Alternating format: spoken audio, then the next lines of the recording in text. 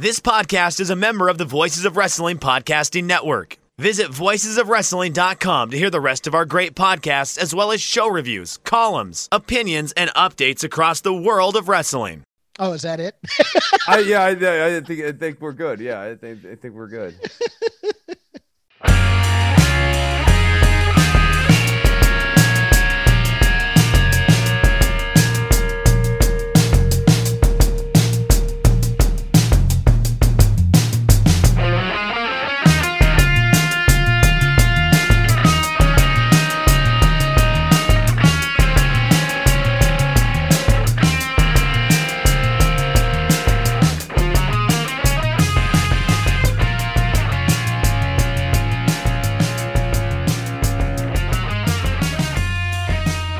MyBookie presents Shake Them Ropes. Use code ROPES. Get 50% or up to 50% of your deposit in free play. Chris Novembrino, Jeff Hawkins. It is the third week of January. It is entering the 25th year of me being in Los Angeles. And after being in the 40s last week, it's in the 90s this week, Chris. I can't with this place. Because here's what it's done to me. This endless summer gimmick that Southern California kind of has, it makes you lose track of time where you think you've only been here for 2 years, but you've been here for 20 or upwards or even longer because there's no seasons to help you coordinate the passage of time. So you always feel like you're in, I always call Los Angeles kind of a perpetual college campus of sorts because it's nothing but young 20-somethings and people who want to be young 20-somethings. That makes sense. I think especially with having to stay in more, not seeing actual seasons pass kind of makes time feel even more squishy. I kind of have a little bit of that here in Texas where, like, it snowed for exactly 1 day this year. Do you usually that was get winter. Snow, are you? Oh, yeah. Yeah. It's kind of us. We had, like, one cold day, and it's like, okay, back to summer, everybody. Yeah, now we're back to temperate weather. And don't get me wrong, I like this weather. You know, it's spring-like, fall-like weather, but I like not, a 0-degree winter or whatever, but like an actual season of actual cold. I think it's good. I like some autumn. I like it getting cooler, and then, maybe like a week of winter. Some snow, go out there, get sick of it, come back inside, go, okay, I'm ready for it to get to cool, and then a little bit of spring. And, I just like seasons. I've been told now, what is this about a pigeon that you want to talk about? All right, look, Hawkins, fake news is a real problem that is plaguing the nation and the world really writ large these days, and I was hoping this week for a hopeful story. Honestly, I've been hoping for a long time for a hopeful story. I think America needs hope. I think the world needs hope, honestly, right now. If you really think about it. I'm talking about COVID-19, people. And so Joe the Pigeon comes across the newswire this week. I don't know if it was a Monday, perhaps a Blue Monday. I don't know if it was a bit of a downer Tuesday. But I saw this story about Joe the Pigeon initially, Jeff, and a feeling that I have not felt in too long. Hope. Pure hope. Tell the people about Joe the Pigeon. Joe the Pigeon survived a flight across the Atlantic, apparently getting lost from the foresty regions of Oregon, where he was part of the great avian tradition of pigeon racing. Apparently, he had gone all the way across the Atlantic. And then I heard, Jeff, there was a twist in this story. The Australian government, the cruel Australian government, was getting ready, Jeff, to euthanize poor Joe. They said he represented a biohazard, that Joe could not be trusted, that we were going to have to put Joe down. And I was deflated. I was broken. I was angry at Australia. And I was hurt for all of us because we needed Joe. And then there was another twist. Joe's life was spared. And this part of the story could be good, Jeff, but it's not. Because it turns out Joe is faking it. He's an imposter, Jeff. This is a case of stolen valor. Joe did not fly across the Atlantic. Joe's apparently just some run-of-the-mill Australian pigeon. So when the world needed a hero, instead we get Joe the pigeon, a fake, a phony, a sham, a mockery. Now, hold on. The article you sent me said that he may have caught a ride on like a tanker that went across the ocean. But well, they said the racing tag was fake, though. His origin from Oregon story is a hoax. And why did they call the pigeon Joe? I mean, why not? Oh, you didn't read that part of the story. No, okay. I didn't. Okay, no, they named the pigeon after Joe Biden. Wow. So they named an animal that didn't know where it was after Joe Biden. Caught a big wave. He caught a big wave, and he got to where he wanted to go. Okay, perhaps. maybe discombobulated. Doesn't know where he is. You know. I didn't believe you didn't read that part of the story that you sent me to read so that I could set you up. Well, you said you asked for a primer on Joe, and I pulled it up from the internet. The story. That's not where I was getting my Joe news. I just Googled that Joe story for you quickly, and I was like, here it is. You go and read that copy. I don't have to check every piece of copy I send to you, Jeff. I have to read all the details. News that you don't know this stuff. Hold on, you said it to me like everybody knew this Joe the Pigeon story. Like it was the biggest thing in America. They were putting it all over Twitter, Jeff. Twitter Jack was once again up to his antics, pushing his narratives, his fake pigeon narratives, lying to America and the world. So Twitter's talking about, so all of America is. That's how the Twitter trends work, buddy. You look that up in the book. We've had our fight, and it's only 5 minutes in. Want to thank everybody for listening to this week's Between the Sheets, which I was on with Zellner and Bix. Also, I was on Andrew Rich's Music of the Mat, episode 100, talking about the themes of Sting. Happy he had me on. Probably won't have me back for another year or so, because it's just like, me on that show, I don't know what it is. I'm all sorts of tangents and things of that nature, and Andrew's just Mr. Serious, sitting there with his dad jokes, waiting to get in. And I can never tell if he's happy or displeased with my performances. It really is like a father. Yeah, you always have. You've done the show a few times. You always ask Andrew, "Hey, how'd I do?" Right? Yeah. No, I get done, and I'm really unsure if I did a good job or if I didn't give him what he was looking for in the final product. All right, some of the news. I'm going to start with this because I got a bit of a rant in me. Drew McIntyre taken off of Raw due to COVID, replaced by Triple H on Raw. I was thankfully spared from Raw because my DVR did not record it, and I did not seek it out after reading the results. So I'm a much happier wrestling fan this week. But here is my rant, Chris. My personal position versus what I'm willing to accept for the public are a little different. I've been pretty much locked up since late February, going out a few times for people to load groceries into my car, not going into buildings, wearing a mask everywhere I go, if I go out, but it's only been like 3 or 4 times. Mostly having my groceries delivered to me. I took this seriously. I can handle being locked down for long periods of time because I'm a semi-shut-in. Now, what I'm willing to give for everybody else was, I didn't necessarily want everything locked tight, but I'm also not the guy who's going to scream and yell at you if you don't have a mask, because I understand people sometimes forget. But I was willing to, in moderation, have reduced numbers of people going about their lives as long as they took precautions, as long as they had the masks on. Now, there's a problem in wrestling, and it's not just in wrestling per se, and I say per se a lot. I've been noticing a lot lately, so I'm trying to stop that, and I apologize. But the wrestling community is very, for lack of a better term, incestuous. And they love having house parties with each other. And they love having dinners and large gatherings at people's houses in the general vicinity of Florida. All over the state, but usually in the Orlando areas where a lot of them live. And some of these people are not taking it seriously. And it's a concern for the companies. It's a concern for Triple H. He said it as such. But The I'm Ricochet seeing all one, these- I'm sure that's on your mind. I want to slide this in. That one to me is really egregious considering the timing of this guy. He's going into a big contract negotiation. This picture comes out this week that makes him look like he's Johnny, I'm not cool about COVID safety guy.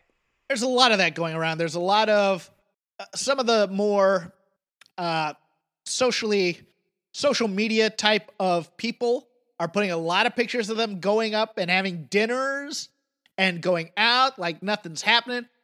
I'm mad at Casey Catanzaro because she had a birthday, I believe, last night, and there's 35 people at this restaurant. None of them are wearing masks. All of them are sitting very close together, having a birthday party like there ain't nothing wrong. Now, I get mad because it's you read this over and over. I see, 12 people going to Disney World with masks on. It's like that misses the point. You're wearing a mask, yes. You're being safe, yes. But this thing The ain't mask, over. the whole thing with the mask, like, pulling it out from the social stuff. The whole point about the mask and the reason you're wearing the mask is sort of a recognition that right now when you're out in public, it is a suboptimal situation. So you're trying to take maximal protection. Yes. It's not like the idea of the mask is not that, especially if you don't have like an N95 mask, the idea of a mask is not that you're magically safe. This is not a totem that will keep you safe from COVID. This is just the best you can do in a suboptimal condition. So because it's really frustrating. I have to go out or Right. I have to do something. Look, the businesses are open because they have to be open in some capacity to live, mostly. It's not so that you can live your life as normal. It's so that they can maintain some kind of revenue stream, and you can shop, you can do all those things, but it's not. It's a modest not amount supposed of to be risk business. mitigation. Yes. Yeah. Yes. And it drove me nuts when I saw this because I've seen pictures of these house parties and New Year's parties and holiday parties where wrestlers. Like, you can have a dinner for 4 and be safe and do that outside. I'm not going to yell at you for that, but I'm seeing these large gatherings. I'm seeing them bar hopping every night, as some are wont to do, being in their 20s and 30s and single and good looking and all that other stuff. And I'm like, you remember when we heard that when the wrestling companies were going to put on shows, how angry we were? Yeah. And now Yeah, I get where you're going with this, I think. And now it's like, okay, they've done some preliminary precautions for their employees, but once the employees are off the clock, it's like normal life again, and it's some of these people are behaving like bad neighbors at this point. That's the thing is it's like when you see Ricochet or Casey Catanzaro, I think Caden Carter's in that same photo too. Like when you see all these people sitting around, masks off, eating dinner in a restaurant inside. Yes. Inside. There's any number of things that, make your head spin here, or make your head reel. And I'm not that guy. I'm not that guy that wanted, wanted I don't everything. get joy in screaming at people like you're being an idiot about this. I just want people to not be stupid about it. Yeah, I want. Yeah, it's. I don't want to have a fight about it. I just want the behavior to stop. I want the happy medium, is what I want. I don't want to force every business to say we're closed so that you don't act like an idiot. But I also don't want everybody going, well, things are open. I guess I can live life as normal right now. This has always been the real challenge, right? Like it's. And the happy medium on that sense, because I basically want that too. I sort of think that we are not mature enough to achieve the happy medium, which is a real problem. Because to your point, then you get into something that is kind of in one way draconian. I was going to use draconian the other way of like just let people do whatever they want, but draconian's not the right word there. But like it's equally extreme in either direction. If you're shutting down the businesses, even if you give them bailouts, it's probably still not like the best model. And if people could just go around and they don't need to wear masks at all and can just run willy-nilly through these businesses, what we know now about COVID-19 transmission rates, even asymptomatic transmission, like that is a recipe for disaster. And it's no accident that, like, I don't think this strategy's working, right? You know, I think the term you might have been looking for. I think the term you might have been looking for is libertinism, just in a different it's almost way. Like a libertine. Yeah, draconian versus libertine. Yeah, and I don't want either. I don't want my freedoms. I should be able to do what I want. Blah blah blah blah. But I also don't want we gotta shut everything down because, you know, like. Well, you shouldn't have to do that, right? Like, people should be, I guess to this point, people should be smart enough, or ideally, people would be mature enough about masks and getting that you got to wear a mask in order for this business to stay open and be able to operate safely without being a vector of transmission of COVID-19. If you're someone who wants the business open, and that's an important thing for you, even philosophically speaking, then you've got to be able to do steps that help that business stay open. And like, I just, 10 months into this? Well, let me jump on that. Let me jump on that before you move on from that, because that's the angle here that I think we should be taking when it comes to COVID and wrestling. Not just that if you want to keep the wrestling business open. If you, as a wrestler, do not take the fact that you have a responsibility to be on television doing the wrestling, and you want to make all this money, and you want to be a wrestling star, then you need to be a little bit smarter about this and stay away from people until this is done. I get it. I get the ones who are doing it and who have turned their garages into gyms, and some of them are working out with friends. I don't mind that so much necessarily. It's the social this is show business. I encourage bubbling. If people want to create a social bubble where it's like you and the same 4 or 5 people are basically the people who hang out together all the time, like, that's your bubble. But I think they're trying to do that on a much larger scale. Yeah, with 25 wrestlers all hanging out. Quote unquote, having a bubble, 1, does not involve 25 people, and 2, does not involve going out to restaurants and eating. Like, it does not involve dining in public. That is not, no, I think that's part of it too. No, so I'm fine with some of that. People have to strike some balance. But getting back to the wrestling thing, I do think you have an obligation, I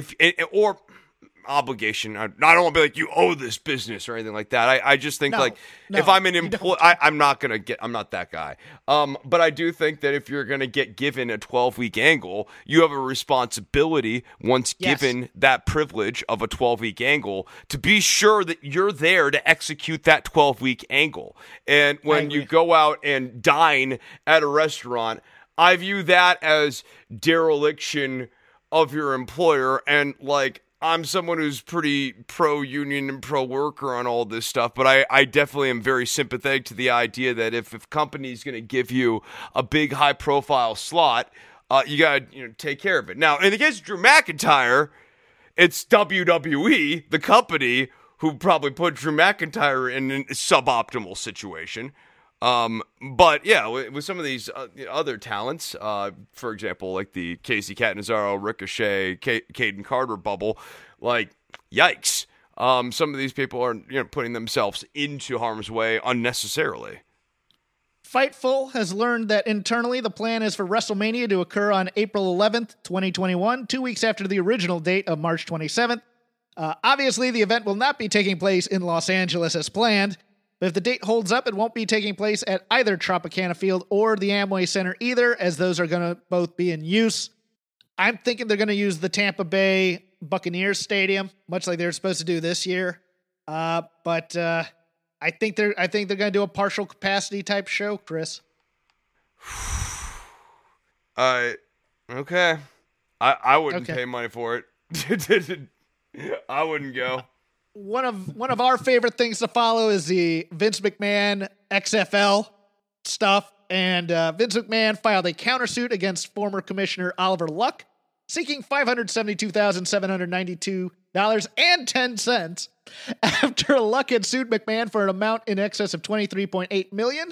McMahon filed the suit on January 7th, claiming that Luck abandoned his job as commissioner as soon as the pandemic hit, and that he didn't listen to McMahon's directives when he signed Antonio Callaway, a wide receiver for the Tampa Bay Vipers, who never ended up playing in the league. Now, I really felt like that broke the league's back, if you're asking me. Well, here's the Cliff Notes version. Is Callaway, I believe, violated that that policy that McMahon wanted about not having arrests and things of that nature. There's a dispute as to whether or not that policy exists. And that's also a part of this lawsuit.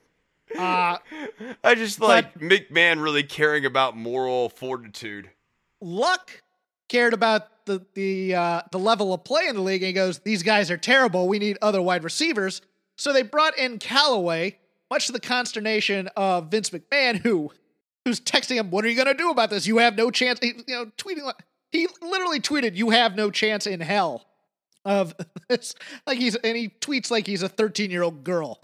But nevertheless, what happens is they bring in this Callaway guy to work out, and they go, we can't keep him. Okay, but we're just kind of working, ESPN and stuff like that. We'll keep him around, but we'll get rid of him after this tryout camp. Well, Callaway gets hurt at the tryout camp, so the XFL is on the hook for the money for his medical expenses, and that's what Vince McMahon is mad about. This is not a great position for Vince. I think it's actually a good position. If this edict was true about, if it was a known company policy about bringing in low character types, I think Vince McMahon wins this lawsuit. I do. It's one of those things where, if he violated something in his employment clause, in his employment contract, that would be something. Okay. No further comments. I mean, I'm not a big football guy. I'm like trying to think it out. I don't know. I have a hard time really thinking that Vince cares about morals. Vince is not a morals guy. So like that, that's the part where I'm dubious about this idea that there was a moral fortitude clause. It was more counterbalancing the NFL thing where they just, the they let Michael Vick stuff back in and that kind of stuff. Exactly that kind of thing. We're not going to let those kinds of people back in, which is a problematic view in its own right. Well, Colin Kaepernick didn't go to jail, right? No. But it was also just the number of arrests, people getting arrested at nightclubs, all those other things. It's basically he wanted to put himself as that phony, clean-cut, all-American boys playing football type thing. And it's just, you're right, he doesn't care, but for marketing purposes, it was just that thin veneer of It's BS. A silly marketing thing, too. I guess it has a certain appeal to one part of the political stripe, but let's think about this, too, a little bit further then, right? You're the alternative football product. You need every eye on the product you can get, so do you really want to be stepping into the culture war? Especially when you need to get the best talent you can get, and you probably need to accept, some B stock, if you will. Yeah, but that was the whole thing, is they didn't want to step into the culture war. You'll never hear about our players, talking about this, that, and the other, or getting into trouble or anything like that. We're not going to hit you over the head with... Well, and that's what I'm saying, but by doing that is a culture war statement. Yes, it works against him, which is the problem. Moving on, hurts the product. Yes. WWE has officially announced Superstar Spectacle, a 2-hour television special featuring WWE's Indian talent alongside top stars from Raw and SmackDown. I have my doubt about the top stars part. Push gender! Push gender! Push gender! The event will premiere on Sony 10.1, Sony 10.3, and Sony Max on January 26th at 8 p.m., 9 a.m. Eastern Standard Time. It will emanate from the WWE Thunderdome and have commentary in both English and Hindi. So they're going for this NXT India thing, I think, too. Hey, look, because I sometimes stream online or whatever, I actually do see the presentation from India, and as best I can tell on Indian television, it's not like that much of a mystery because a decent chunk of it's in English. WWE gets treated as pretty serious product over there, gets pretty decent visibility, and the market in India is over 1 billion people. If WWE gets popular over there, and it's not, entirely impossible that they couldn't have a surge of popularity over there. I don't think it's necessarily going to be a big America wrestling boom anytime soon, but, maybe WWE does establish themselves a nice little foothold in India. If it was something, half as big as America, they'd be happy with that. Young Rock will premiere on NBC on February 16th. Focuses on different chapters of Dwayne Johnson's life, from growing up in a strong and resilient family to being surrounded by the wild characters of his professional wrestling family to playing football at the University of Miami. The show will explore the crazy roller coaster that he shaped Dwayne, emphasis mine, I apologize, into the man he is today, and the larger-than-life characters he's met along the way. A hard pass for me, but I'm not going to fault it. You know, he's making money off of this. Great. I just... Any... Other than Muppet Babies, I want Young Nothing. I don't want... we got a Tiny Sheldon. Toons hater here. Wow. I didn't like Tiny Toons as much as Animaniacs. So Animaniacs is good. Yeah, Muppet Babies was great because it wasn't just... I don't know. I'll have to watch an episode or two just to see if it's standard family sitcom dreck or if it's actually something trying to say something. Look, I'm not the guy who wants to watch a sitcom and go, and it sends a powerful message to, it's like, no, I just want to laugh at dumb crap. So, you know, it could be funny. It could subvert my expectations in some way. I just think it's going to be, you know, I could see NBC going a throwback to when family sitcoms were blah, blah, blah. I'm just like, well, it's not my jam, but if it's your jam, great. Yeah, I don't have deep thoughts about Young Rock. You don't? Come on. No. Sorry, Who would be the worst? If you had given me all day to prepare hot takes for Young Rock, I still wouldn't have hot takes for Young Rock. How about Young Slapjack? Would Young Slapjack would be a great show. So, like, think about this, Jeff. You could talk about when young Mr. Jack gets his first mask from Papa Jack. Wait, what's the name of his dad? Papa Jack. Papa Jack, okay. Papa Jack. Yeah. You know? Maybe Hungry Jack? Yeah, Hungry Jack, yeah. Hungry Jack? Yeah, sure, why not? He has pancakes. Yeah, Applejack. Yeah. His uncle, yeah. Yeah, who lives in the country. He's a farmer. Yeah, no, I mean, that'd be great. Lots of different characters. Their uncle the sailor, Captain Jack, and Billy Joel plays every time he walks in. Oh, Jeff, you're getting weird. Yeah, okay. Or, you know, Young Hulk. Where we can explore the early terrible person that Hulk Hogan would become. This is when Hulk said his first racial epithet. Yeah, his first experiences with diversity in America. Either you love that joke or you hated it. I understand both, kids. Wednesday Night Wars, AEW 762,000, ranking 30th because of all the news coverage. NXT 551,000, ranking 70th on the night. Not a good night for either show, but when things happen in the news, everybody watches the news. So I guess there's an excuse for it. Yeah, I mean, also, probably a broader commentary about the professional wrestling-like nature of news in America, especially when it comes to politics these days. And finally, they announced the first 4 teams that are going to be taking part in the women's version of the Dusty Rhodes Classic. The aforementioned Casey Catanzaro and Caden Carter will be taking on Toni Storm and Mercedes Martinez. Oh, murder death. Although, I'll talk a little bit about that in a sec. Shotzi Blackheart and Ember Moon will be taking on Candice LeRae and Indy Hartwell, who have also been announced. I expect 4 other teams of some sort to be announced in there. Possibly somebody from the main roster like the Riot Squad I could see coming down there. Who do you have win this tournament? Do you have somebody like a Catanzaro and Carter to establish an actual tag team in there and then maybe have them take on the women's tag team champions? Or do you have, 2 big single stars like Storm and Martinez just kill fools like Carter and Catanzaro? I feel like this tournament is a vehicle to build Catanzaro and Carter on some level, so I think they pull an upset on Storm and Martinez in the first round. I don't know that they win. They feel like finalists, but not the ultimate winners, if that makes sense.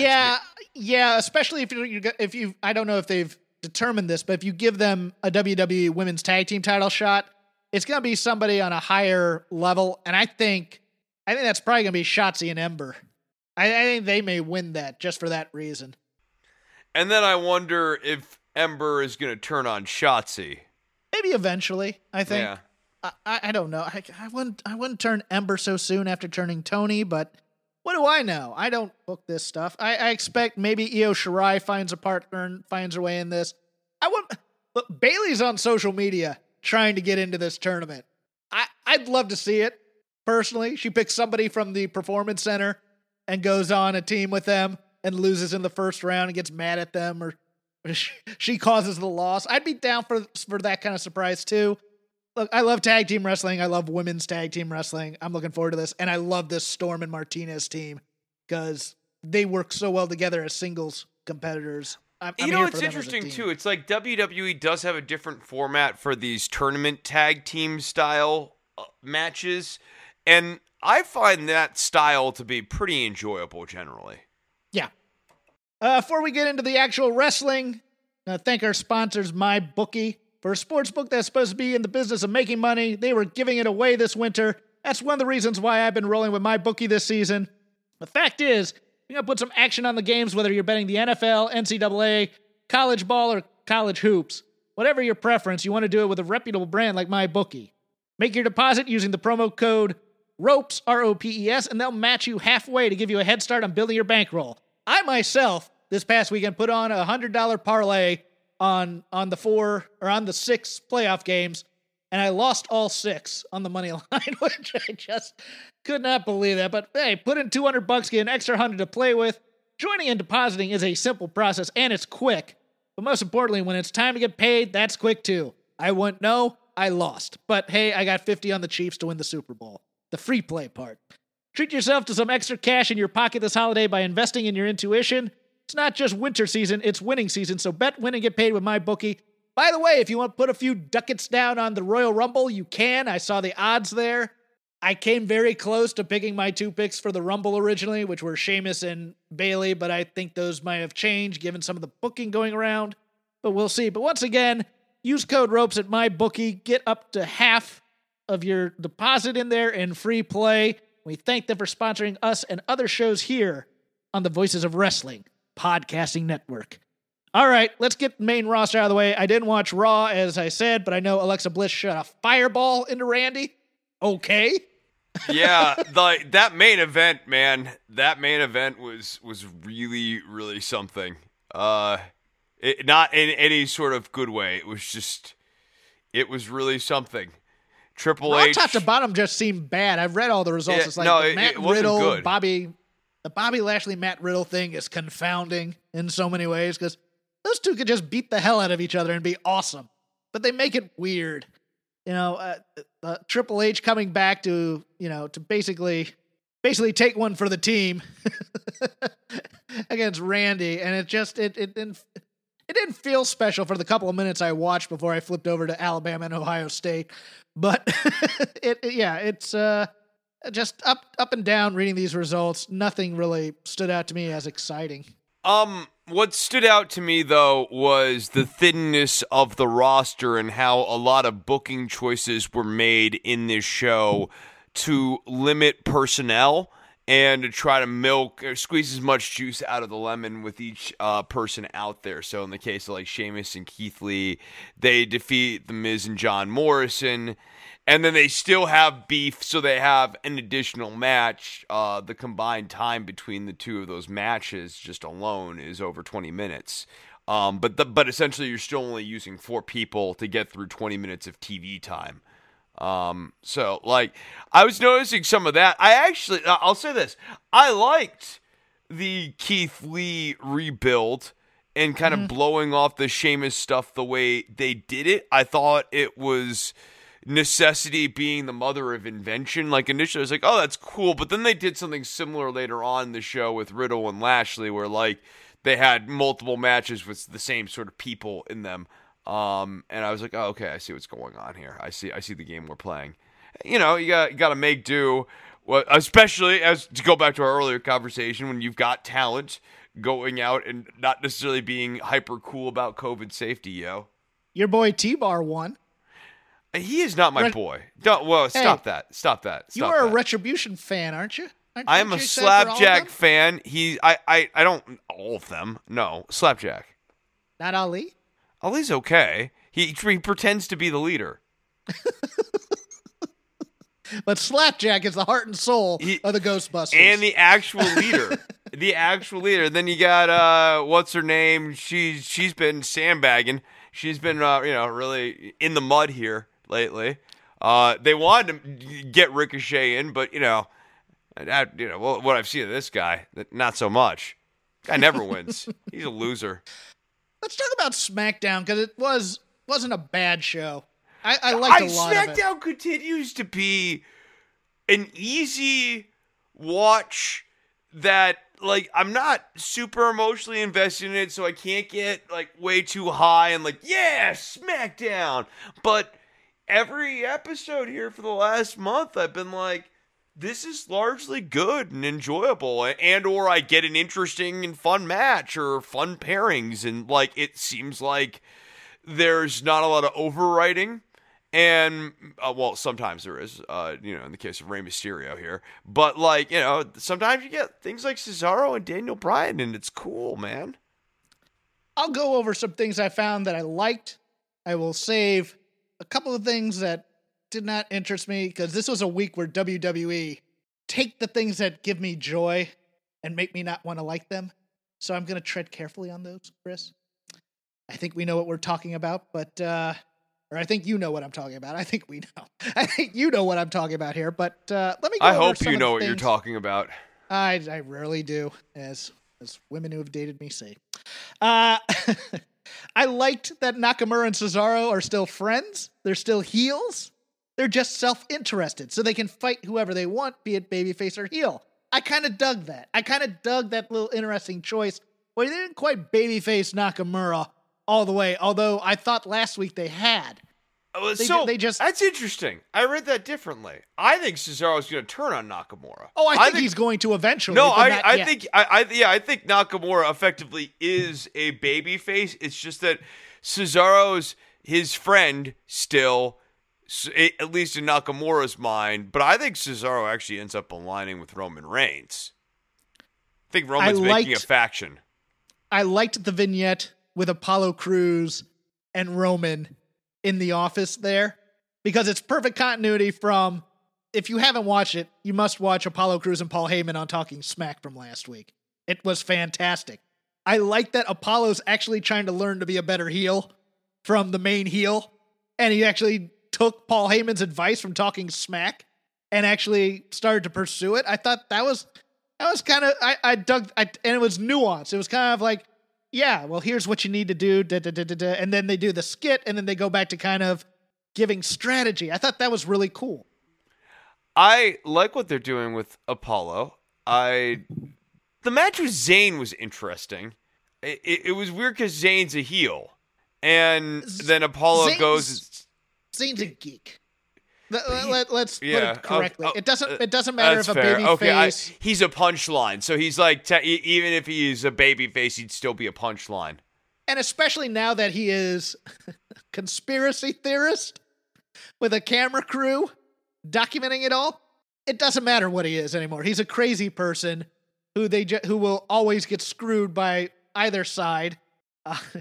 Obviously, they asked him to show his butt tonight just to give Vince a laugh. But yeah, he's a comedy guy who's gonna get beat, and then just get exasperated, and we're all gonna laugh. That's the whole point of this. He's our truth for SmackDown, is what he is, right? Is that an adequate? Yeah, no. I don't disagree with the analysis. I think Apollo and Big E will ultimately have a good match. I think it's good for. This gives Apollo something new to do. And if I'm right about Cesaro ultimately ending up aligned with Roman Reigns, maybe that means Apollo and Cesaro make a tag team, and that'd be a good tag team. I think that's interesting. They beat Daniel Bryan tonight, but I also think that was a good match. It was a great match. Yeah. I think it gives more credence, though, to there's going to be this mini losing streak going into Rumble if Daniel Bryan's going to win. Now, I'm not sold on he's going to win just yet, but they're doing what WWE does to Rumble winners, which is beat them in the few weeks leading up to the Rumble so that you don't suspect that they're going to win the Rumble. So I'm thinking he might be a good bet to win it. Now for things that grinded my gears slightly, and I'm going to start with the big one. Aunt Pam has a talk show. I don't like talk shows in wrestling because it defines people down. There's never been a main eventer who's had a talk show other than maybe Piper on his ascent as the first one. But, you know, Adrian Adonis, Brutus Beefcake, Paul Bearer, Kevin Owens. It's defined Kevin Owens down somewhat. Although, well, I'll get to Kevin Owens in a bit. I think this is something she should have said no to, personally. I understand what they're trying to do to make her more entertaining. She is very entertaining on the mic. Her outfit tonight was the most Aunt Pam outfit ever, and I loved it. It was classy. Somewhere between Velma and Harry Potter, and I thought that was hilarious. There was that, you know, very college professor chic, if you will, with the jacket and the turtleneck and the glasses. I think that's the best. I think that's the best she's ever looked. Because as a gentleman, I think. Who, you? Yeah, well, I mean, when she dresses up, she's had some. They've put her in some interesting clothing that I don't think quite suits her look. And I think this is her best look that I've ever seen her in, quite frankly. I'm not gonna go too much into it, but this is the best I've ever seen her look. I'm hung up on the concept of you as a gentleman, sir. I'm a scholar and a gentleman. I'm a man of letters. I read. I like book. I like book. I've read 1984. What you're doing to me is extremely Orwellian, sir. Billy Kay. You know I love me some Billy Kay. Oh, she's so... This is fun. I liked this. No, I hated this. Yes. No. Mosh pishing? That was great. Yeah, that was great. That was great, but the ending of that match was dog crap. No, that was crap, but her on commentary was funny as hell. It was fantastic, especially Corey calling her out. Because that's the best part of it, is Corey wouldn't let that slide. So Billy Kay had to think on her feet, and she was fantastic at doing it. That part I love. She's really funny, man. She's really funny. Like, that's a skill. Like, and she's quick-witted. I hate the finish of this match is stupid. But she's funny. I like funny Billy Kay. More of this. Yeah. Adam Pearce, I like the character overall. WWE official Adam Pearce. Official what, you might ask? Just an official. Nobody knows. His position is official. His position is to eventually hand it over to Sonya. That's his position, I think. Who, again, looks fantastic in a suit as well. I just like women who look good in suits. She needs to stop corpsing during these things. Like, she doesn't know what to do with her face when, like, she's not saying anything and all she's supposed to do is look. Yeah, no, she has to get a mindset of everything being said in that room is stupid. And then she won't corpse. And she doesn't, and she should just tune out. She should just tune out, have this look of disdain, and go with it. Because otherwise she's going to corpse. I agree. My problem with the Adam Pearce story is that who is forcing Adam Pearce to do all this signing of the contract? None of it makes any sense. It's so weird. He's an official. If Vince were there and saying, well, because you were in the match and because, you know, of obligations, I'm going to force you to hold you to your word. There just need to be that little bit of it because it makes no sense. He's effectively a matchmaker and a manager. And then there was like the weird quote unquote official loophole, but it doesn't make any sense that Roman has this ability to flex on Adam Pearce. And it's just, it's contrary to every sense of authority structure we've ever had on Raw in the last 15 years. There's either the McMahons, and in which case their word is God, Or there is like a general manager type character, like a Johnny Ace or a Vicky Guerrero, or a more neutral one like a Shane McMahon or Adam Pearce. But in that case, that person is deputized by the company with matchmaking authority. They're an NPC. They don't wrestle, but they have the ability to make matches and break matches and do what they think is in the general best interest of the company, unless the company advises them they want a specific pairing, and in which case they execute it. Like, that's, they never spell that to you out loud, but those are the rules that one would glean by watching this television week to week from any year that starts with 2 on WWE television. Yeah, and Kevin Owens is coming back to fall off of something at Royal Rumble. That's what's going to happen. He's going to fall off of something, go through something, be down for 10. That, you know, I love Kevin Owens. I think Kevin Owens should be one of the biggest stars in professional wrestling, if he's not already. But I think he should be a legendary, top of the card.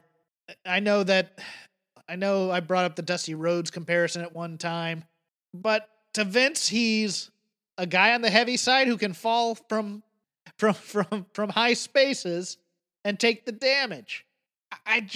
Unless he's going to win the title, and I just don't see that going into WrestleMania. I don't see Kevin Owens winning this title unless he's going to win it, or unless he's going to lose it at Elimination Chamber. I could see a 1-month Kevin Owens title run here. But I was kind of bothered by the idea that Pierce didn't give the title shot back to Shinsuke Nakamura. Yeah, that too. I mean, it doesn't make any sense. No, like I don't need more. I don't need more Kevin Owens. Like, I wasn't jonesing to revisit this pairing.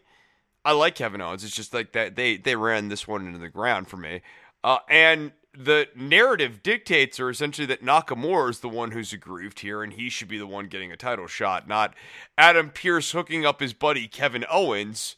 Because, like, that's the whole auspice is there, is that Owens knew Pearce back in the day, and this is Pearce kind of finally making right that situation from like 6 or 8 weeks ago. Yeah, and I think they dropped the Nakamura thing after this week. I do. I think they just move on to whatever Cesaro and Nakamura are going to do, and they just forget about him getting screwed in the number 1 title or contenders match, which, you know, it's like, okay, then why did you go through all that to do that? Just for the Uso match? Okay, cool. Yeah, I just don't get it. Any other thoughts from the main roster? Yeah, I didn't. The actual skit that Bayley was in did nothing for me. No. Rey Mysterio and Dominic Mysterio. Dominic is too old now, or appears too old now, for you to have him playing as a kid. He is a grown ass man, and he looks like a grown ass man. A young man. But he does not look like a kid anymore. Yeah, before I comment on that, one quick thing. If you haven't seen the Stone Cold podcast with Bayley on the network, she's so great. She's so great in that. She's so honest and forthcoming. She's really, I love her, and I love her success. She's such a sweetheart, and she's great in that. All right, Dominic Mysterio, or Dominic Guerrero, depending on who you believe the parentage is. You will appreciate this reference. Some Brian Adias-like charisma on that kid. And he's not a kid, you're right, he's a man. We need promo school, we need more promos. It's just frustrating watching him. They had him talk off the cuff, and it's just, you could see what he was supposed to say, and you could see him getting flustered. And it was just the Mysterio school of acting, and I thought they were setting him up for a heel turn as well. What do you think? I do think that they're setting him up for a heel turn. At least I hope so. When they asked him about the tag team, he goes, yeah, it'd be nice to win some tag team titles with my dad, but I got other plans as well. I go, he's turning on the old man, and I'm here for that. Because it's, number one, you can't do it in front of a crowd because nobody would buy it. But okay, sure. You know, have it. Now, the question is, does he join like Baron Corbin? Or does he go with Seth again when Seth decides to mosey on back? again. I'm equally dumbfounded as to what Mysterio's plan is for next week. I'm hoping, fingers crossed, that Buddy Murphy gets tapped. Where's Buddy? Where is Mr. Murphy and Aaliyah? That's what I want to know. Where are they? What kind of terrible things has Murphy? Has anybody cared about Rey Mysterio's daughter? Where is she? What's happened to her? Why is she hanging out with this guy in his 30s? Why? I wish that we had more. Hold on, did they drink hemlock from an apothecary? And the war's over between their families now? I want more. I want the Mysterio stuff to be a segment. Like, if I was booking this show, it would be, in like the B block or the C block of the show every week. So, be buried in the middle. But we would have a Rey Mysterio cheesy telenovela skit / angle, preluding to whatever match in-ring thing they're doing at this point. Like, I loved Ray growing up. I loved Ray growing up, but I'm not a kid anymore either. So whatever we're building up to with Dominic here, it's fun in this stupid way, but it's bad when they try to make it real serious. Oh, they're going to do a Jerry Springer type thing on one of these dopey talk shows, or they'll bring someone in to do a talk show with them. And it'll be fighting. They'll always do it on a talk show. And there might be a signing thing. They have a contract signing. Who else can we define down with? Let's give it to Becky Lynch. We'll call it the Man Show, and she'll come back in. Oh my God! I'm awarding 5 points for that one. Yes, nicely done, sir. Oh. 5 points awarded. Oh, yeah. Okay. Some quick AEW thoughts. Thought it was another solid show. The wrestling was quite good. I'm kind of here for the dumb comedy of Chuck E. T. being Miro's young boy and screwing up the wedding. I think that's what's going to happen. And this is a tale as old as Jimmy Garvin and Precious, or was it Jimmy Garvin and Sunshine at the time, having to go work on the Von Erichs ranch. I am here for that. I'm here for Dusty having Baby Doll for 30 days and Baby Doll riding off on a horse. I am here for these type of dopey situations where heels get one-upped by baby faces or vice versa. I am cool with that. Yeah, I mean, I'm not into the Miro Kip Sabian thing that they're doing. Yeah, I'm not overall either. But I'm not like this is not pure to the wrestling art form or whatever like that. No, nothing like that. Thought Serena Deeb and Tay Conti had a pretty good little match. Really an indictment of the PC as to how much Tay Conti has improved, and that Serena Deeb was let go as a trainer. She has become a nice ring general, I think. And even though it's a secondary women's title on a show that doesn't need one, I think Serena Deeb has been a fine addition to this AEW program. Yeah, I agree. I think Serena Deeb is really good. And I thought that Tay Conti looked great here. I've always been a believer in her, and I thought that WWE just missed a really great opportunity here with a really talented person. And I'm excited to watch her grow into her own. Just kind of keep developing. Needs a little work on the acting. Just a little bit. And holding on to, like, when she's selling character, because I know she dropped it a few times in the match, but this was one of her better matches, I thought, and I agree with you on that one. And yet again, the debut on the actual television show of Britt Baker's talk show, The Good Rebel/Reba, is a fantastic flunky. There are some fantastic flunkies on Wednesday night between her, Indy Hartwell, and Austin Theory. But I think she's head and shoulders above them. I don't care for talk shows. I want promos. I don't want comedy skits. The comedy was good on Wednesday. Don't get me wrong, because AEW had 2 other segments with comedy that were quite good, I thought. But any other outstanding thoughts from AEW from you that you want to get into? I continue to enjoy Griff Garrison and Brian Pillman Jr. as a young up-and-coming tag team. That was and Lanza and I both had the same thinking on this. That was a 1986-87 six-man tag between the Horsemen and a couple of guys on the come and a guy who's going to take the fall. It's that Yep. like the Andersons and Tully versus Sam Houston, Pez Watley, and the Italian Stallion. And the Italian Stallion's going to be the one that get beat. And I thought what was the third guy's name? Limelight. That's not yeah. Which tough name to be was eating pins, but yeah. Formerly of the New Japan Dojo out here in LA, I believe. I thought that was a fantastic debut for him, even though he got beaten. You know, I don't like seeing guys lose in their debuts. No, but like that was a good. fun match, man. Yeah, no, I liked the good vintage vibes off of that, man. Like that was fun. I thought the Jurassic Express FTR match was quite fun too for what it was. Yeah, I agree. No big surprises here, you know, like it wasn't like a shocking show, but like well-worked matches are nice. I guess for me it's like Omega, I'm already bored with Omega on a certain level. I like Don Callis, but like I'm not super into the Good Brothers, Young Bucks Omega angle. Like it's not to me the best usage of the top of the card. And it's not best usage of Omega either, I don't think. I think there's a slight issue, and I read this criticism this week, and I sort of agree with it, that we need to build up Kenny a little bit more as a character before giving him the title versus building up the character after the title, because now we're kind of chasing, for lack of a better term, heft with him. And I don't know if this is necessarily doing it, but I love the Callis combination still.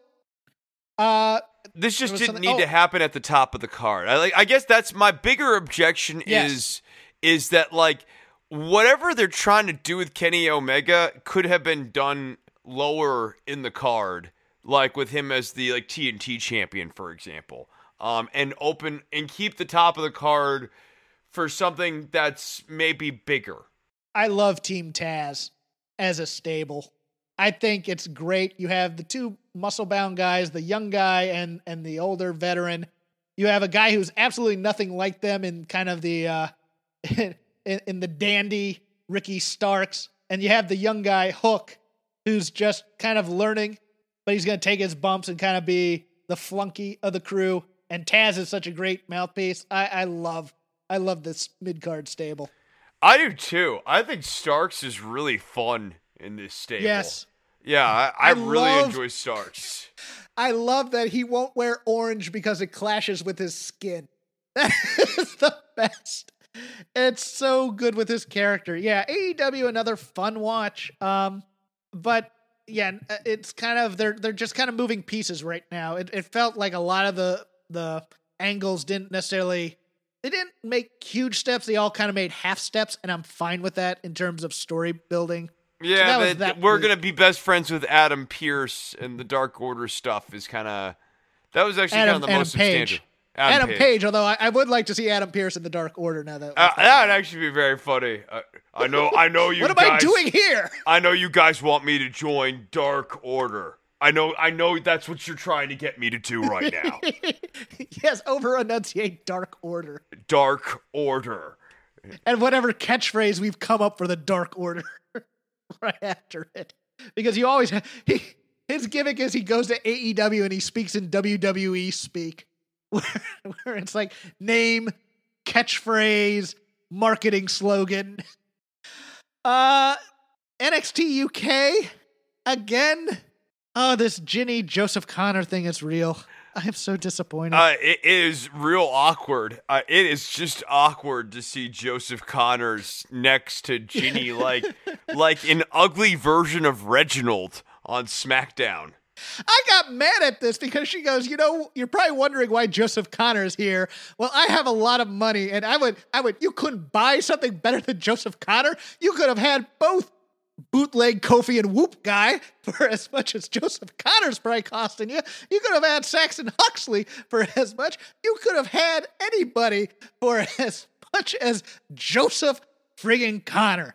Now, that being said, Kaylee Ray and Ginny, all over that, my friend. Oh, it's going to be really fun. All over this. I'm into that. I really am. They did the continuity with her saying, I helped you keep that title, and her still being a heel going, you didn't help me. Oh, yeah, she did. I love both these women, so I'm here for it. I enjoyed a lot of this show. Like, I liked the Ed Harvey Shea Samuels thing. Wait, hold on. That was for was that earned?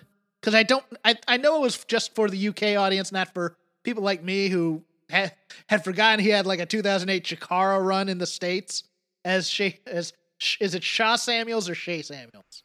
Maybe it was Shaw Samuels. Samuels.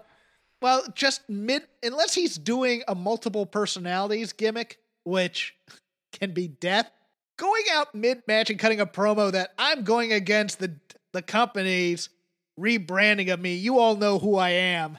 I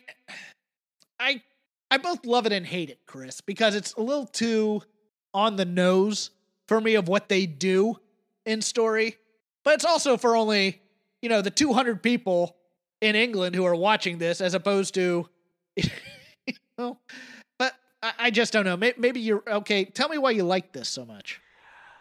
I think that it moves this guy immediately into the Sam Gradwell kind of tier that NXT UK has developed out, and that's like a credible tier that they've kind of made. And so it allowed Samuels to have a justifiably competitive match with Joe Coffey, whereas if he was Scrubso Magoo, it wouldn't have made any sense for him to have that match against Joe Coffey. Scrubso Magoo. Scrubso Magoo. Yeah, Scrubso Magoo.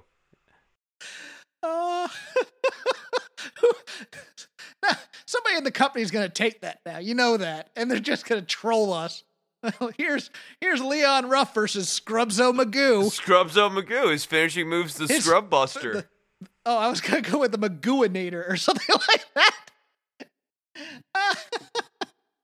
I want that now. Please drop that Easter egg just for this show. Scrubso Magoo.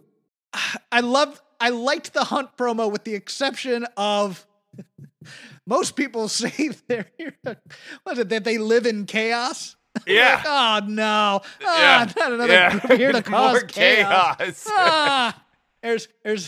There's the people who want to take over and the people who want to cause chaos, and neither actually do it. And they don't even ever get close. Like this company's really bad at both takeover angles and chaos angles. Yes, look, I want to see the wild boar bite off Mark Andrews' face. That's, you want to cause chaos, make that special effect happen. I mean, we had the Hunt should be targeting people in various episodes. Yeah, well, they should be like just killing one half of a tag team somewhere. Yeah, like backstage or someone's out there for a singles match and the Hunt shows up. I don't mean like they did it for, who jumped Mark Andrews backstage type of thing. I mean, I want blood. I want him to almost have been cannibalized by the Hunt. That's how vicious I want these guys to be. Not just, I hit him with a chair backstage. Who could have ever done such a... No, I want a face ripped off. I want some Hannibal Lecter stuff being done. I liked the promo, though. I liked the mood of it. I liked it being in front of a cage. I liked Eddie Dennis. I think Eddie Dennis is a great spokesman. I think so, too. He has... Look, we've been tough on the Dwagon, but he has a lot to offer as a spokesman. Into the Dwagon. Into the Dwagon. Yeah. Well, and the main event... okay, well, hold on. Tyler Bate and Sam Gradwell was fun. It was fun, but... Man, that's the return you give Tyler Bate in the middle of the show, not the main event, and then do Walter another week. I mean, I love both shows, but yeah, I want Tyler Bate to come back with a strong win as opposed to a back and forth match and then winning. I liked it. I just think, again, I put Tyler Bate on a much higher level than I think WWE does. Yeah, I think so too. I also think Yogi Swami Tyler Bate is not an upper card gimmick, so like we might have to just get our brains around that one. It's like Danica Patrick post retirement right now, where she's doing this spiritual journey and yoga on her Instagram and talking to, it's one of those. She has this vapid podcast where she talks to people who have been single-mindedly successful. And well, you just have to believe in yourself and do it without all the luck that goes into it. No, it's just being focused and single-minded. And you fail, it's your own fault, all that crap. Sorry, it's a weird rant, but no, go with your point, please. Jack Stars and Ilya Dragunov is intriguing. I like Jack Stars. He's going to have a competitive match here, and he's going to lose to Ilya, but I think he's going to show Ilya something, and he's going to show us something, and I like that. I think this beat's fun. Main event, A-Kid versus Walter. Again, really strong match, I thought. My problem is you're beating the secondary title holder this quickly after winning that Heritage Cup. I don't like. Me no likey. Yeah, other than that, I mean, another great Walter title defense. He goes through these wars, and they're super competitive. I liked the narrative of this match, A-Kid targeting a limb. I continue to see a lot of things with A-Kid that I like. He might have a little bit of the Rey Mysterio school of acting in him when it comes to promos and everything. Yes. But I otherwise think that the guy's great. Come on, guys. How can you be this good looking and not have charisma? Just an energy void. Do you guys go to bars? Right. Surely you would. I guess maybe you don't have to try that hard when you're, spitting game when you look like that. But I would assume that sentences have to come out at various points. No. It's like you actually have to try, or do you just go, "Hey, look at me," and you just go home with you? I guess. Hello. Hola. Hi. Hi. Okay. Boom. Out. That's it. That's why they never developed any promo I love you, sir. skills. Let's go back to your hotel room. Let's make an arrangement for a 24-hour relationship and then go our separate ways. Let's shake on the deal. Okay. You know what? I'll pay you. I'll pay you. Hey. While you're at it, can you look at my air conditioning? And now, the joy of the week. A show that, shockingly enough, despite some of its flaws, brought me such great joy. NXT on Wednesday. Ever Rise and the Grizzled Young Veterans. Oh, how this made me happy. Oh, how I love Ever Rise. Oh, how babyface fire Matt Bartel made me lose my ever-loving S.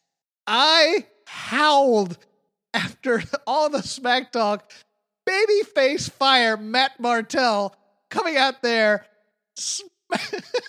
I also just love the spot where he smacks the guy in the back of his head and just walks away.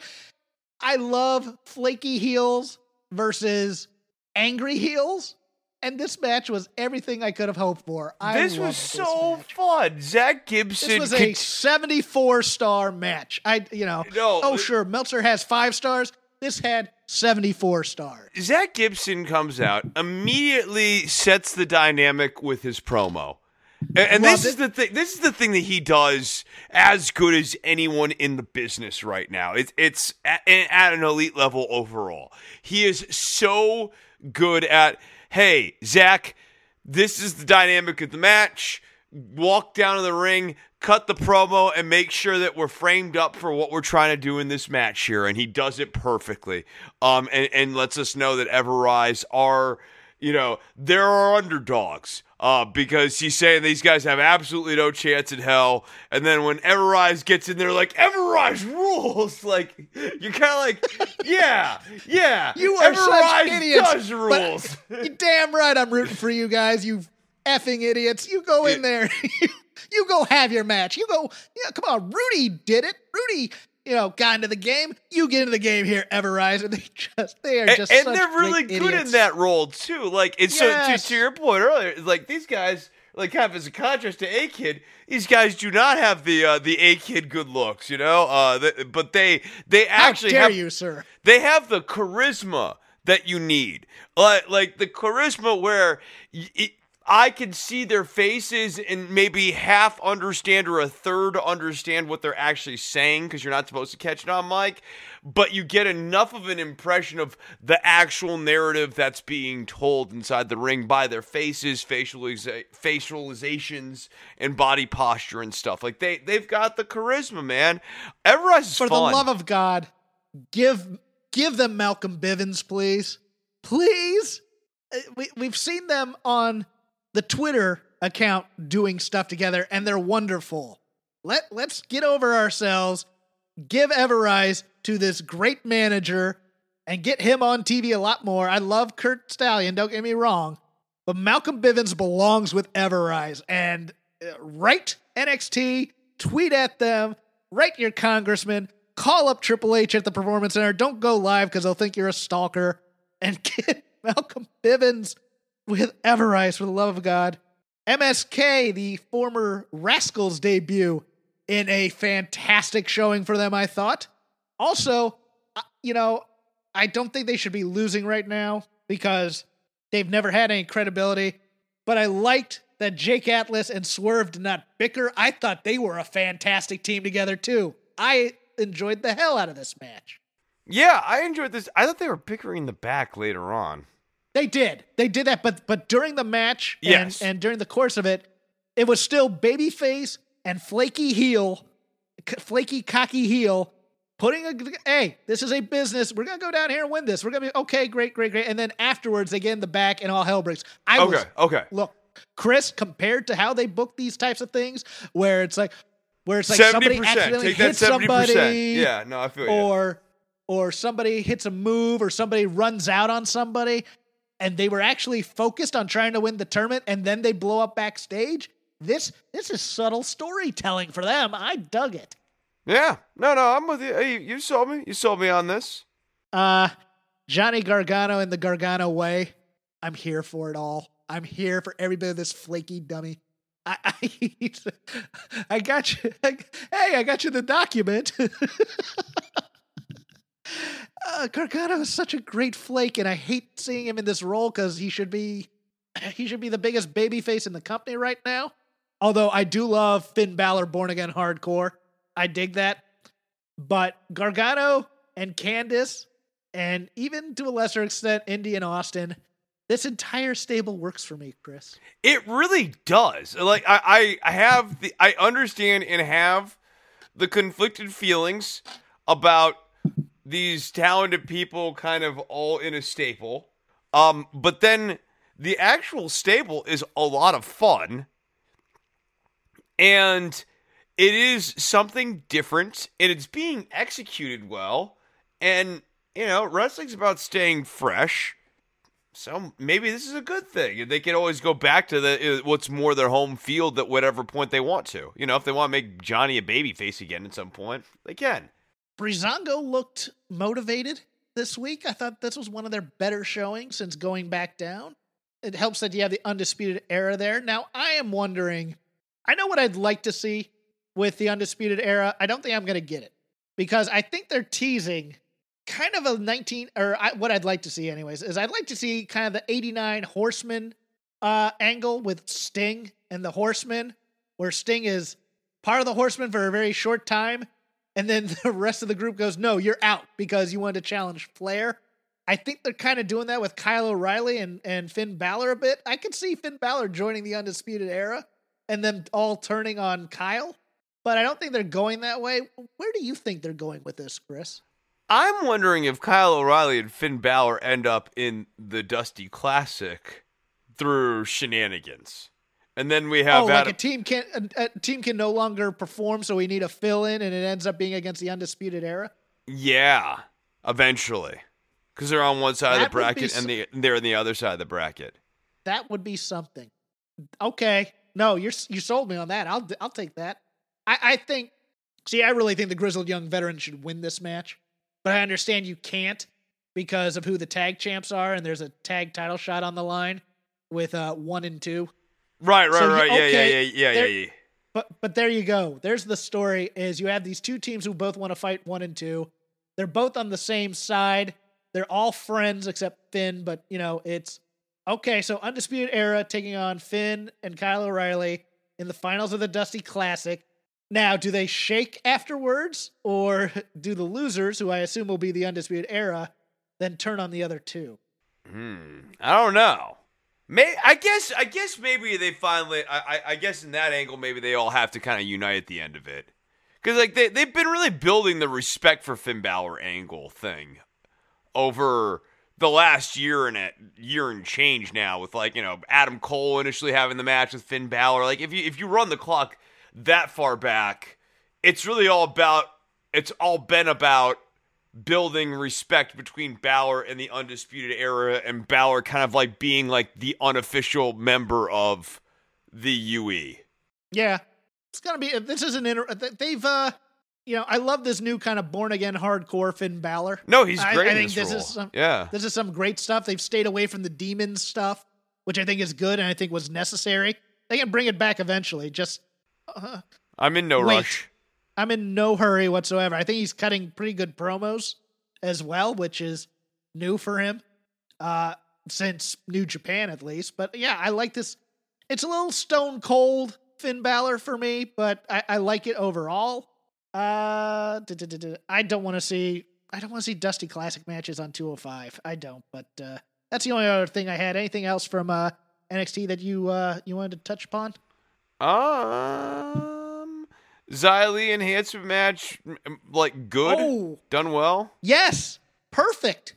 2 shots, strike, kick, 1, 2, 3.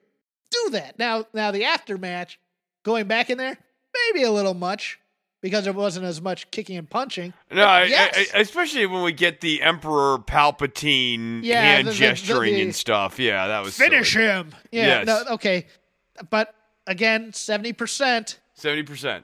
We have to take the sports entertainment theatrics with the good. This was how we wanted Xia Li to be, though. A striker, a killer, go in there, destroy some fool, 1, 2, 3. No big deal. They're doing a good job with that part of it, I think. Yeah, I agree on that. And I think, at the end, her presentation is just better. She looks good. She looks tougher. She's credible. It's weird timing in the sense that they're trying to push Raquel Gonzalez, and you would hope with a repackage of Xia Li like this that it would end with her winning the championship. But, other than that. Oh, she's not winning the title, but they are going to build her up to be a credible threat. And while you're doing that, you can have this. What did you think of Raquel's promo? Good. Not great. Yeah, good, not great. But better than we've seen. Yeah. I mean, she's a lot more compelling now, I think. I don't know if they've officially broken her away from Dakota, which I think would be a shame, because I love that duo. But now that, can they do it in a way? See, I don't want them to do the split type of gimmick. I'd like to see a way where Dakota is seconding Raquel without overshadowing her, and also without Raquel abusing the other. I'd like to see them actually be a type of partnership in a way. Okay, but it's your turn to go for the title type of thing versus what they usually do. So I'm interested to see, because usually their plan for singles people is to break them off from whatever partnerships they've had type of thing so that they look like stars versus a package deal. Yeah, no, I think that's basically correct. I just have doubts about Raquel being able to really handle long-form single matches at this point. I think that they've been doing a really nice job giving her air cover while she can grow. Yeah, I would agree there. Although Io Shirai isn't... if you're going to do a long-form match with someone, Io Shirai is probably the person to carry you to a great match. I get that, but like, I just think if they're going to give the belt to her, to Raquel, she needs to be able to do carrying herself. Yeah, I don't know if she's ready for the belt. That's the thing. Because that's the other problem then too. She, a character like that can't be climbing up and down the ladder too many times. You know what I mean? When they climb, they need to get to the top. No, I agree there, but that's the weird thing is you look up and down this roster and the people you thought were going to take the title off of Io are either on their way out or they've turned them heel because you thought they were going to give it to another babyface at the time. Like, I thought Ember Moon, there was a chance. Candice LeRae might have been the person at the time if Rhea Ripley wasn't going to get the title back, but they turned her heel. I don't think Shotzi's ready, and I don't think she's the type who can carry the women's singles title, because I think she's... I think she'd be a better fit than Raquel. No, yes. Okay, so here's the question. So, okay, we agree on that then. All right. I was going to use that as a debate point, but if we agree, I think Shotzi's a stronger carry. Well, right now she's a stronger carry because she's a stronger character, not necessarily stronger in ring. But Shotzi's not as bad as sometimes I make her out to be. I mean, I'm hard on her because of that one match I saw live with her, but she can have great matches with great people. So yeah, I think Shotzi might be ready for it. It's a very weird time in the NXT women's division because there's all this talent. I could see Toni Storm taking the title off of Io, but I don't know then what you do with Raquel. Do you have Raquel go after Toni? Because that'd be kind of interesting, but at the same time, they don't like doing that straight up heel stuff usually, but Well, certainly not as a first title defense either. So yeah, right, yeah. Right. No, I think you're right. I think if they're gonna push Raquel, they need to push her to the moon. Yeah, I sort of don't. I don't see a reason to have Raquel face Io unless she's winning the title. I agree, and then you move Io up, hopefully. Yeah, because she deserves to make that main roster money. Anything else from NXT? I don't think so. Then I will end it there. Thank you to MyBookie for sponsoring us. Use code ROPES. Get half your deposit in free play. I've done it. I've lost my free play and my money, but I've done it, and it's fun. Don't gamble what you can't lose. It's just for fun, kids. And they have all sorts of prop bets. I think they have, for our purposes, the will Trump go quietly? In terms of not being forced. Oh, okay. I was going to say, I need real definition as to what quietly means in that sentence. Again, would appreciate if you listened to my Between the Sheets from week in January of 1986. I had a lot of fun talking 80s territory wrestling. And also listen to Andrew's show again, Music of the Mat, number 100, talking about the themes of Sting. You can follow me at CrapGame13. You can follow Chris at DWATG. You can follow just the show and general episodes dropping at Shake Them Ropes, all one word. Chris, tell us about Don't Worry About the Government. Yeah, don't worry about the government. We'll have a new episode out here probably in the next day or two. I just need to sit and monologue. I did 3 in a week last week here because of the news on the Capitol. So go and check those out. They're on don'tworry.tv. You can subscribe on iTunes, on Stitcher, and go to the Patreon, patreon.com/DWATG. By the way, we still have a Patreon for Shake Them Ropes. Which is patreon.com/shakethemropes. I want to get more content out there. So, if you want us to do a watch along or want me to do a watch along, if you want more high wattage, I never heard anyone say that ever in the entire run of that show, which is sporadic. And, there might be another episode this year at some point. There probably will be. Give us suggestions. Okay. Yeah, give us suggestions. Give us suggestions of what you want, what you would be willing to pay $1 a month for on the Patreon.